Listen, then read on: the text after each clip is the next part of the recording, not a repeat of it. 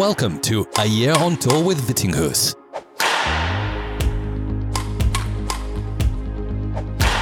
Here's your host, Hans Christian Vittinghus. Hello everyone. I know I've been quiet for more than a week now, so I'll try to make up for that today. I just want to start off by thanking my 4 new patrons since the latest episode I released. It's Sandra, Rainer, Scott and Mark. Thank you so much for joining the 18 other patrons, which means I'm now on 22 and only 3 away from my goal of reaching 25 patrons. Your support is greatly appreciated, and I promise in my next podcast I will do a competition. I'm not 100% sure what the prizes are going to be yet, but it will be even better than what I did last month. So there will be a competition for all of my patrons in the next episode.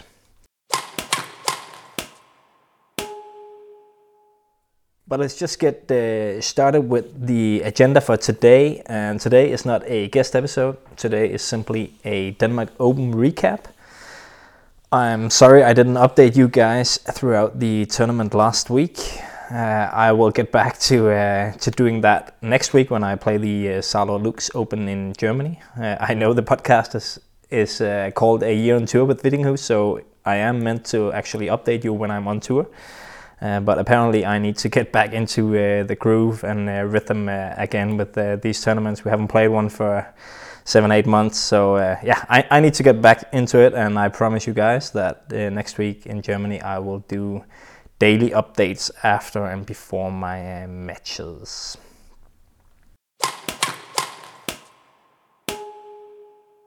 In Denmark Open, I started off in the first round playing Maxime Morales from Belgium. I'm not gonna go into too much detail about this match, but I just want to say that it was actually a very important start for me. I went into the tournament quite unsure about my level. I haven't had a full training with no limits or injuries or feeling bad since the 21st of August. So I didn't really, it's almost 2 months, I didn't really go into this tournament knowing exactly where I was physically or in terms of my level on court. But Maxime didn't play at a very high pace. I think he played a steady game, but the pace was not very high, which meant that I could get into my rhythm on court easily. I didn't have to pressure my body too much. I felt quite unsure about especially my left heel, which had been troubling me for 3 weeks leading up to the tournament. Actually, the week before I wasn't even sure if I could play. So for me it was nice to start off with a match where the pace wasn't too high, and I could kind of test off my foot and see if there was any reaction. And luckily for me that there wasn't, so quite quickly I began to feel more and more confident on court. Playing Maxime, I think I won like 13-8, something like that, and that gave me a chance to play Lakshya Sen once again. I also played him back in Malaysia in January, so he's one of the few players I've actually played this year where there have been almost no tournaments. I had a really tough match against him in the qualifying of Malaysia Masters. I also knew from the Danish league where I played him at the end of last year that he's a really good player. He's an upcoming player. I also remember his match against Victor Axelsen from All England, where he played extremely well.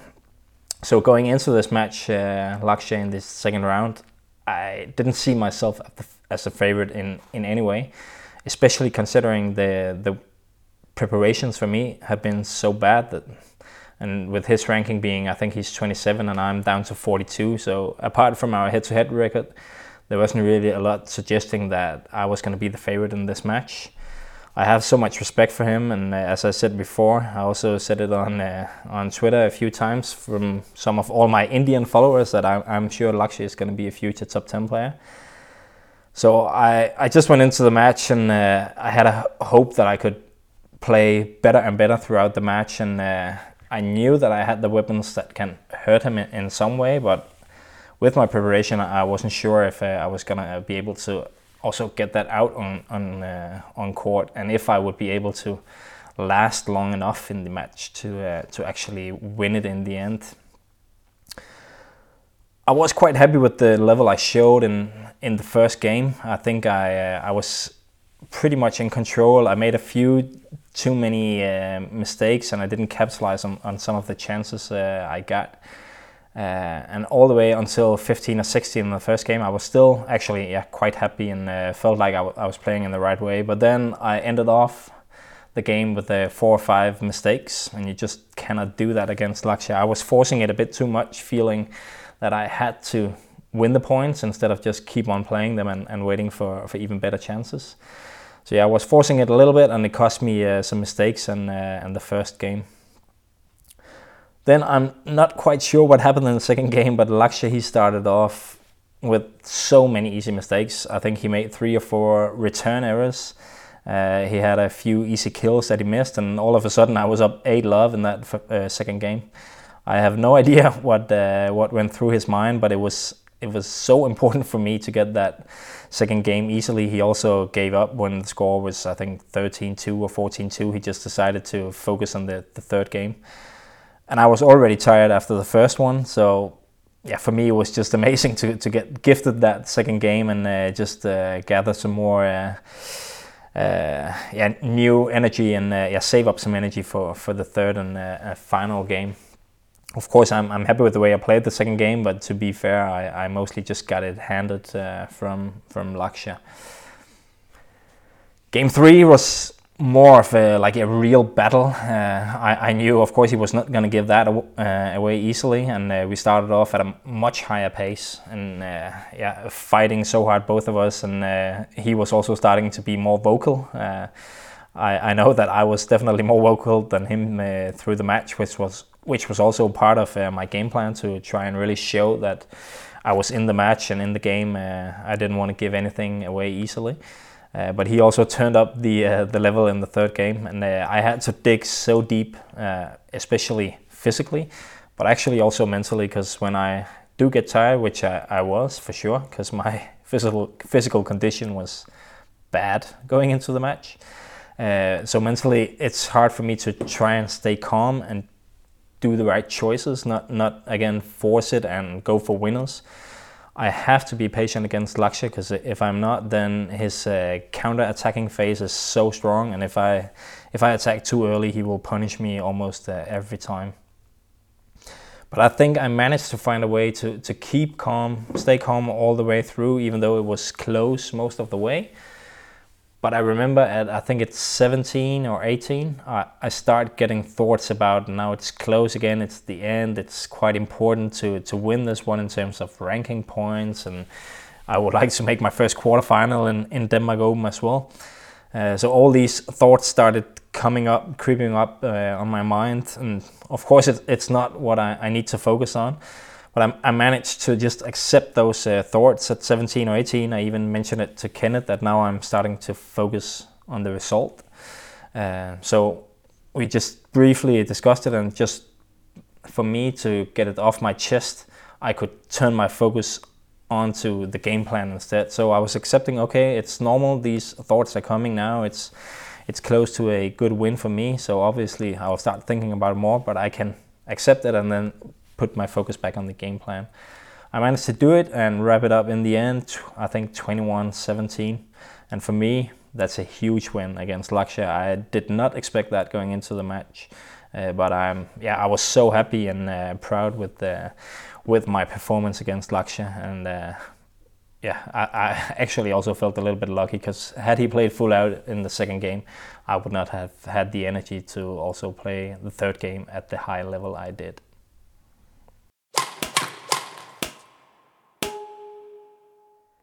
In the quarterfinal, which, as I said, was my first quarterfinal in 15 tries in Denmark Open, I had to play Nishimoto, Kenta Nishimoto from Japan.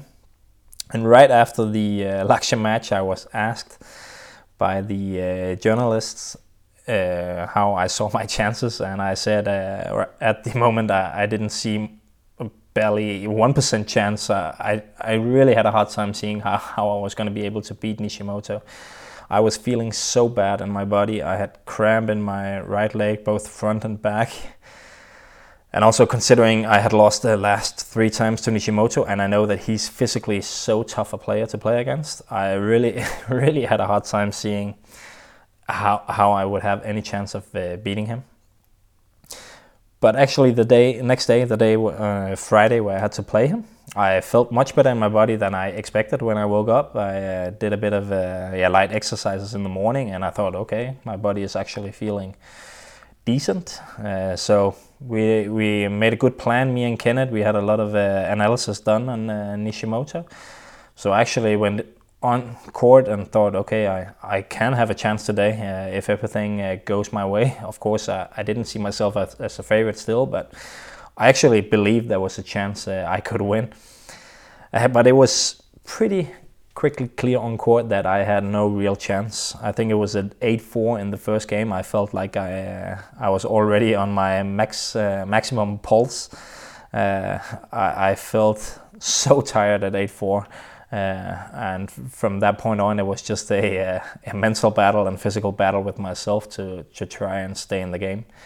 I lost the power in my legs quickly. I got tired. And because I lost the power, I couldn't make these changes of pace in any way. And it was clear that he quickly started feeling very comfortable on court. So he didn't give away any easy points at all. And when I have no power and I can't make these explosive plays, then I have no chance to make enough points against him to win the match. That being said, I still, even though I was tired and I could feel it easily that there was no chance, I enjoyed the match so much, and I also saw a few things on court that I can take with me till next time I play him. Hopefully I get to play him again. Like one thing is that if I found out that if I can neutralize the first 5-6 shots in each rally, he actually has some issues setting up his points against me. We analyzed that from the past matches as well, that he's winning a lot of points in the first 5-6 shots of each rally. So if I can neutralize that without just giving away the initiative, then he actually has some issues setting up his points. But of course, I need to have fresh legs. I need to be able to make explosive plays, because if we just run and it's going to be a matter of who can run the longest, that's not an advantage for me in the long run. But I'm actually, it can sound ridiculous, but I'm actually feeling more confident that I could beat him next time than I did before this match. And I know it sounds ridiculous when I lost 12-12, but yeah, there were a few things in the match that means I can look forward to the next one, or at least I believe so. We'll see next time I play him if that's true or not.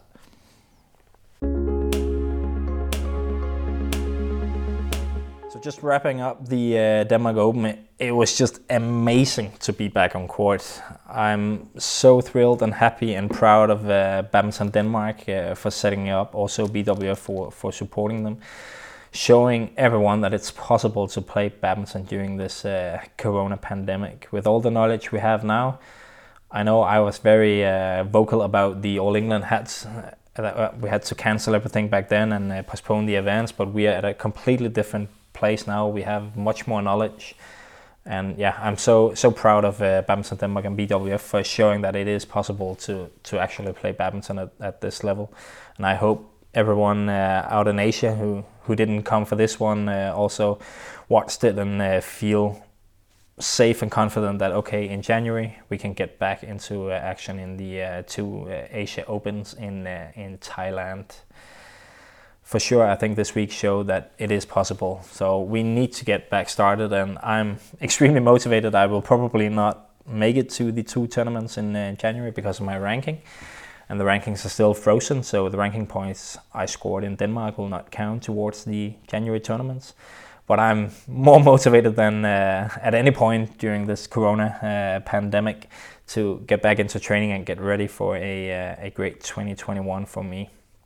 Hopefully I will play some tournaments in the European League in February and March, and if the ranking opens up, I will also have a chance to maybe even make the main draws of some of the events with the points I scored here, and hopefully I can score a few more points next week in Saarlouis Open as well. Speaking of Saarlouis Open, that will be on next week. It's a Super 100 tournament.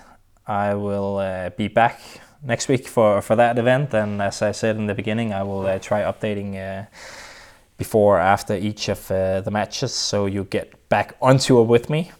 I might be able to sneak in a single guest episode. I'm not so sure, no guarantees, but if I don't do that, the guest episodes will be back again in the week after Bitburger. Not Bitburger, used to be Bitburger Open, but now the Saarlouis Open.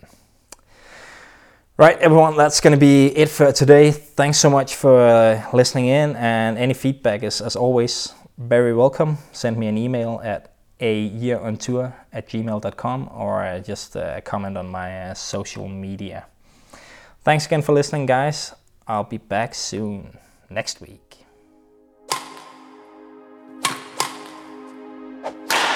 Thank you for listening to A Year on Tour with Vittinghus.